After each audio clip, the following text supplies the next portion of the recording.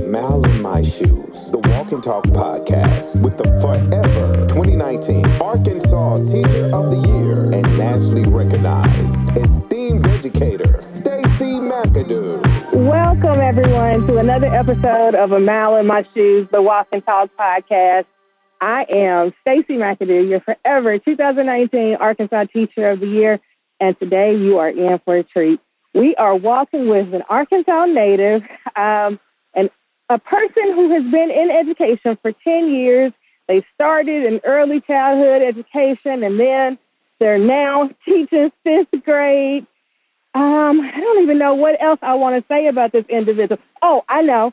This person triple majored during their undergraduate degree. They have a degree in psychology, sociology, and African American studies. They hold 2 master's degrees, one in educational equity, and they are passionate about all things education.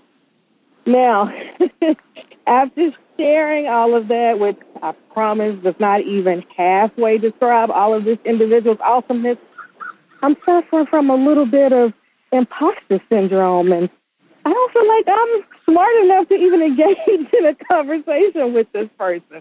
But will the esteemed, brilliant educator on the other end of this call please state your name for the listening audience? Hi, my name is Iesha Green, and I am a 5th grade teacher in Little Rock School District. Hey, Iesha. How are you doing today? I'm doing good. How are you? I guess I'm all right. She got me out here in these streets. It's cold and all of that stuff early in the morning, but it's all good. And it's a little bit of drizzle happening here. Is that happening over there where you are? No. Okay, well, good. All right, before we get into everything, let's talk about school first, like your schooling. Tell us why an undergraduate who was a triple major would decide to enter the education profession, and why these little humans at that. Well, when I first went to college, I think we never know like what we truly want to do. We're just experimenting. I first started off as a biology major. I wanted to be a pediatrician, and then I took a sociology class. And it just opened my mind up to just the different inequities in the world. And so I changed my major to sociology and then added psychology and African American studies to it. After that, I just continued to learn about education systems and just the different systems in the world, paired with the psychology and learning about the mind of humans. And then with the African American studies, I was just learning about, the Black experience before coming to America and then coming to America. So then I was like, I want to make a change. How can I make a change? And then I thought about education. You start with the developing the minds of the young humans. And then it was too late to change my major to education. So I was like, okay, I'll continue with sociology and, the psychology and history part. And then later I can go be a teacher. And so I did that, completed that, and then went to school to get my master's in teaching, and then allowed me to go into the classroom to teach. After that, I went and got my master's in educational equity. And educational equity actually tied in everything that I've learned along the way, because we looked at, just the different disparities in education, how to disrupt systems in education. A lot of our work was more practical instead of theoretical. So we will identify a problem in our school, and then it was our task to, create a solution for that problem. And so I was able to connect everything together and then just, really find out what I really liked about education and how I could create a change in education. Wow. See, at the beginning, I was saying that I wasn't smart enough to walk with you. Now I really know I really ain't. No way. Okay, so when you were studying or that's the other thing about walking and talking. You know, it's kind of like chewing bubble gum for some people. It's kind of hard for me at times because my mind goes blank, especially like right now I'm walking up a hill. But when you were doing, I got the word now, when you were doing action research, after you identified a problem or whatever in your school, what was your particular problem or issue that you were looking at? My main focus was on literacy. I worked at a school in which we had a high population of English language learners and low income students, and continuously we would have low literacy scores. And so a part of my research was, how could we make reading just like a thing? How can we become like a reading school? And so I would put on different events for parents and teachers, implement different programs in the school so that kids could, like, you know, find their avenue of reading, because you would see like kids would not read at all. And so, you know, opening their minds and showing them like graphic novels and introducing them to influential people that they would want to read about. So I did that for most of my projects, was just looking at literacy. How can we improve literacy in this area? I love it. Now, you didn't mention this in your bio, but don't you have your own business? I do. I have a reading program. Initially, it was designed for 3 to 5 year olds called Little Readers. And with Little Readers, I work with students and increasing their phonics skills.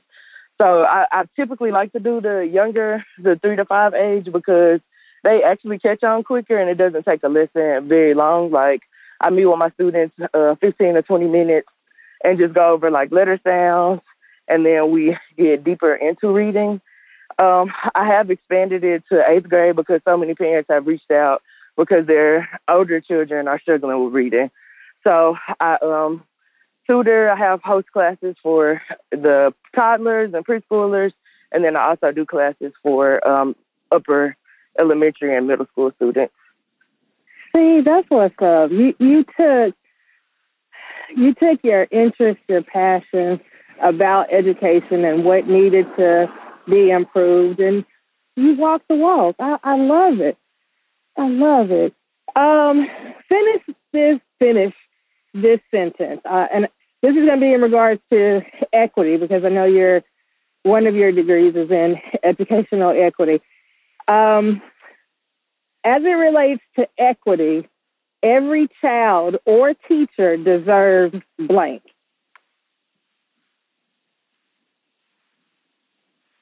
Every child and teacher deserves an opportunity to explore and innovation.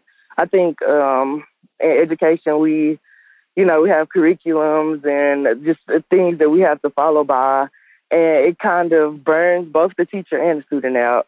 They're not learning about things that are, particularly interesting to them, and then the teachers are not using their full skill in the classroom. So just giving the freedom to like explore the different opportunities and not just isolate education to the classroom. Like, we don't have very many opportunities for students to go out and engage in their community and, find issues in their community that they want to change, or just the practical part behind education. They're just supposed to sit in a desk and teachers read from a curriculum and deliver the curriculum, but it's no opening of minds. Right. Okay. I am a little bit, I'm a little more than It's starting to rain over here. I know. I told you it was going to come. and we're almost through. So I'm turning around to walk back because, like I said, I'm a little bit halfway past the half mile. If you had a chance to sit down and have a conversation with an educational decision or policymaker, what would you talk about, and what would be your ask of them? This is something I've thought about for a long time, and I don't know if I just have the answer, but I definitely sit down and talk about just reimagining what education looks like. I mean, we've changed in certain ways over the years in education, and that's mostly in terms of curriculum or instructional methods and all of that, but are we really servicing the students that we teach today? Because the world has changed. We're more technology-driven. Kids are more creative and expressive, but we haven't changed that to reflect in the classroom. So how can we reimagine education so that students they want to come to school, they want to engage with what we're talking about, and it's not a disconnect from what they experience when they leave out of the classroom. So how can we reimagine education for the students that we serve today? Do you have a suggestion on how we can do that?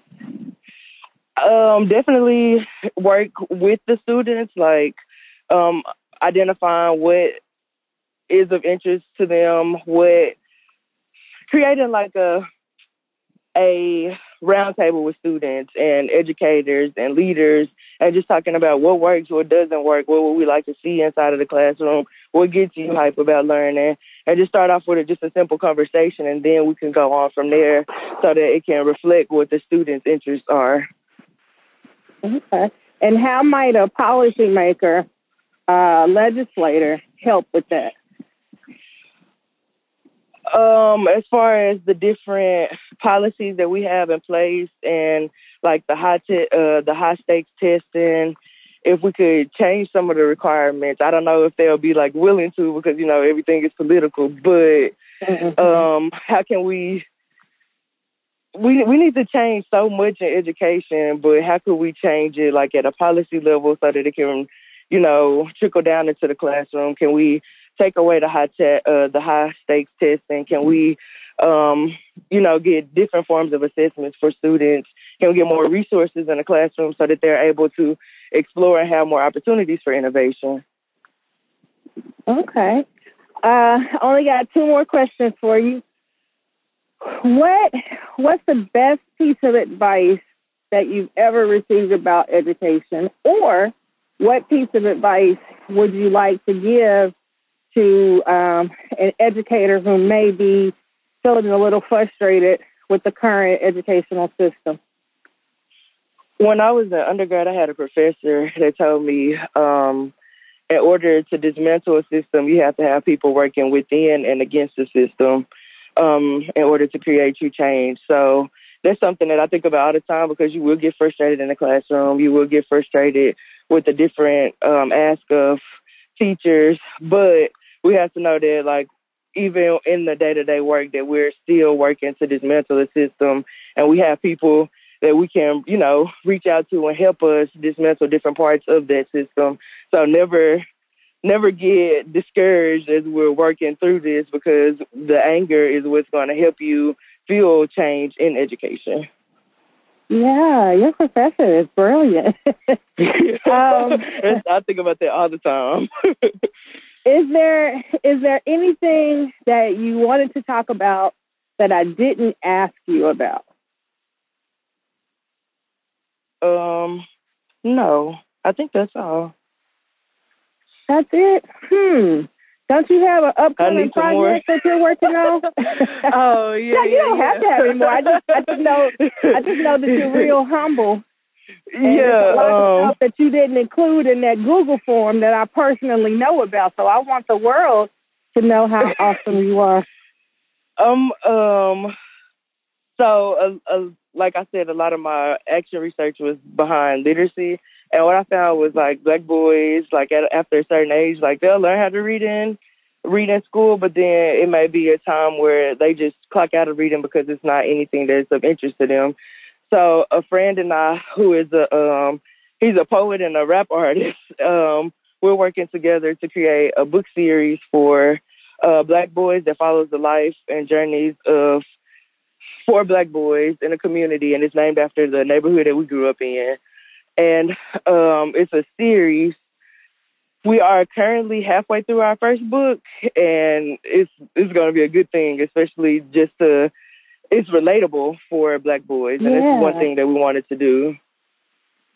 Iesha, I'm so proud of you, and so honored to know you, and I'm so serious. All right, Thank you. Before we call it a wrap, I always ask the guests to share a snippet of their favorite song or their favorite poem or quote. Do you have anything that you can leave us with? My favorite quote, I don't know the author of this quote, but it says, and this gave me motivation throughout my undergrad because I didn't know what I wanted to do. It says, instead of giving myself reasons why I can't, I give myself reasons why I can. So as I just encountered everything, it was like, there are reasons why I can, but I have way more reasons why I can. See, we're going to drop the mic right there like that. Well, thank you so much for allowing me an opportunity to walk a mile in your shoes. I have really, really enjoyed this conversation. And I know that every child that has an opportunity to learn from you, learn with you, that their lives are much better because of you. So thank you. And I wish you all the best and everything that you set out to do. And I hope you have an absolutely fabulous rest of today and an even better rest of your year. Thank you. Thank you for having me. For more information about or to contact your host, Stacey McAdoo, the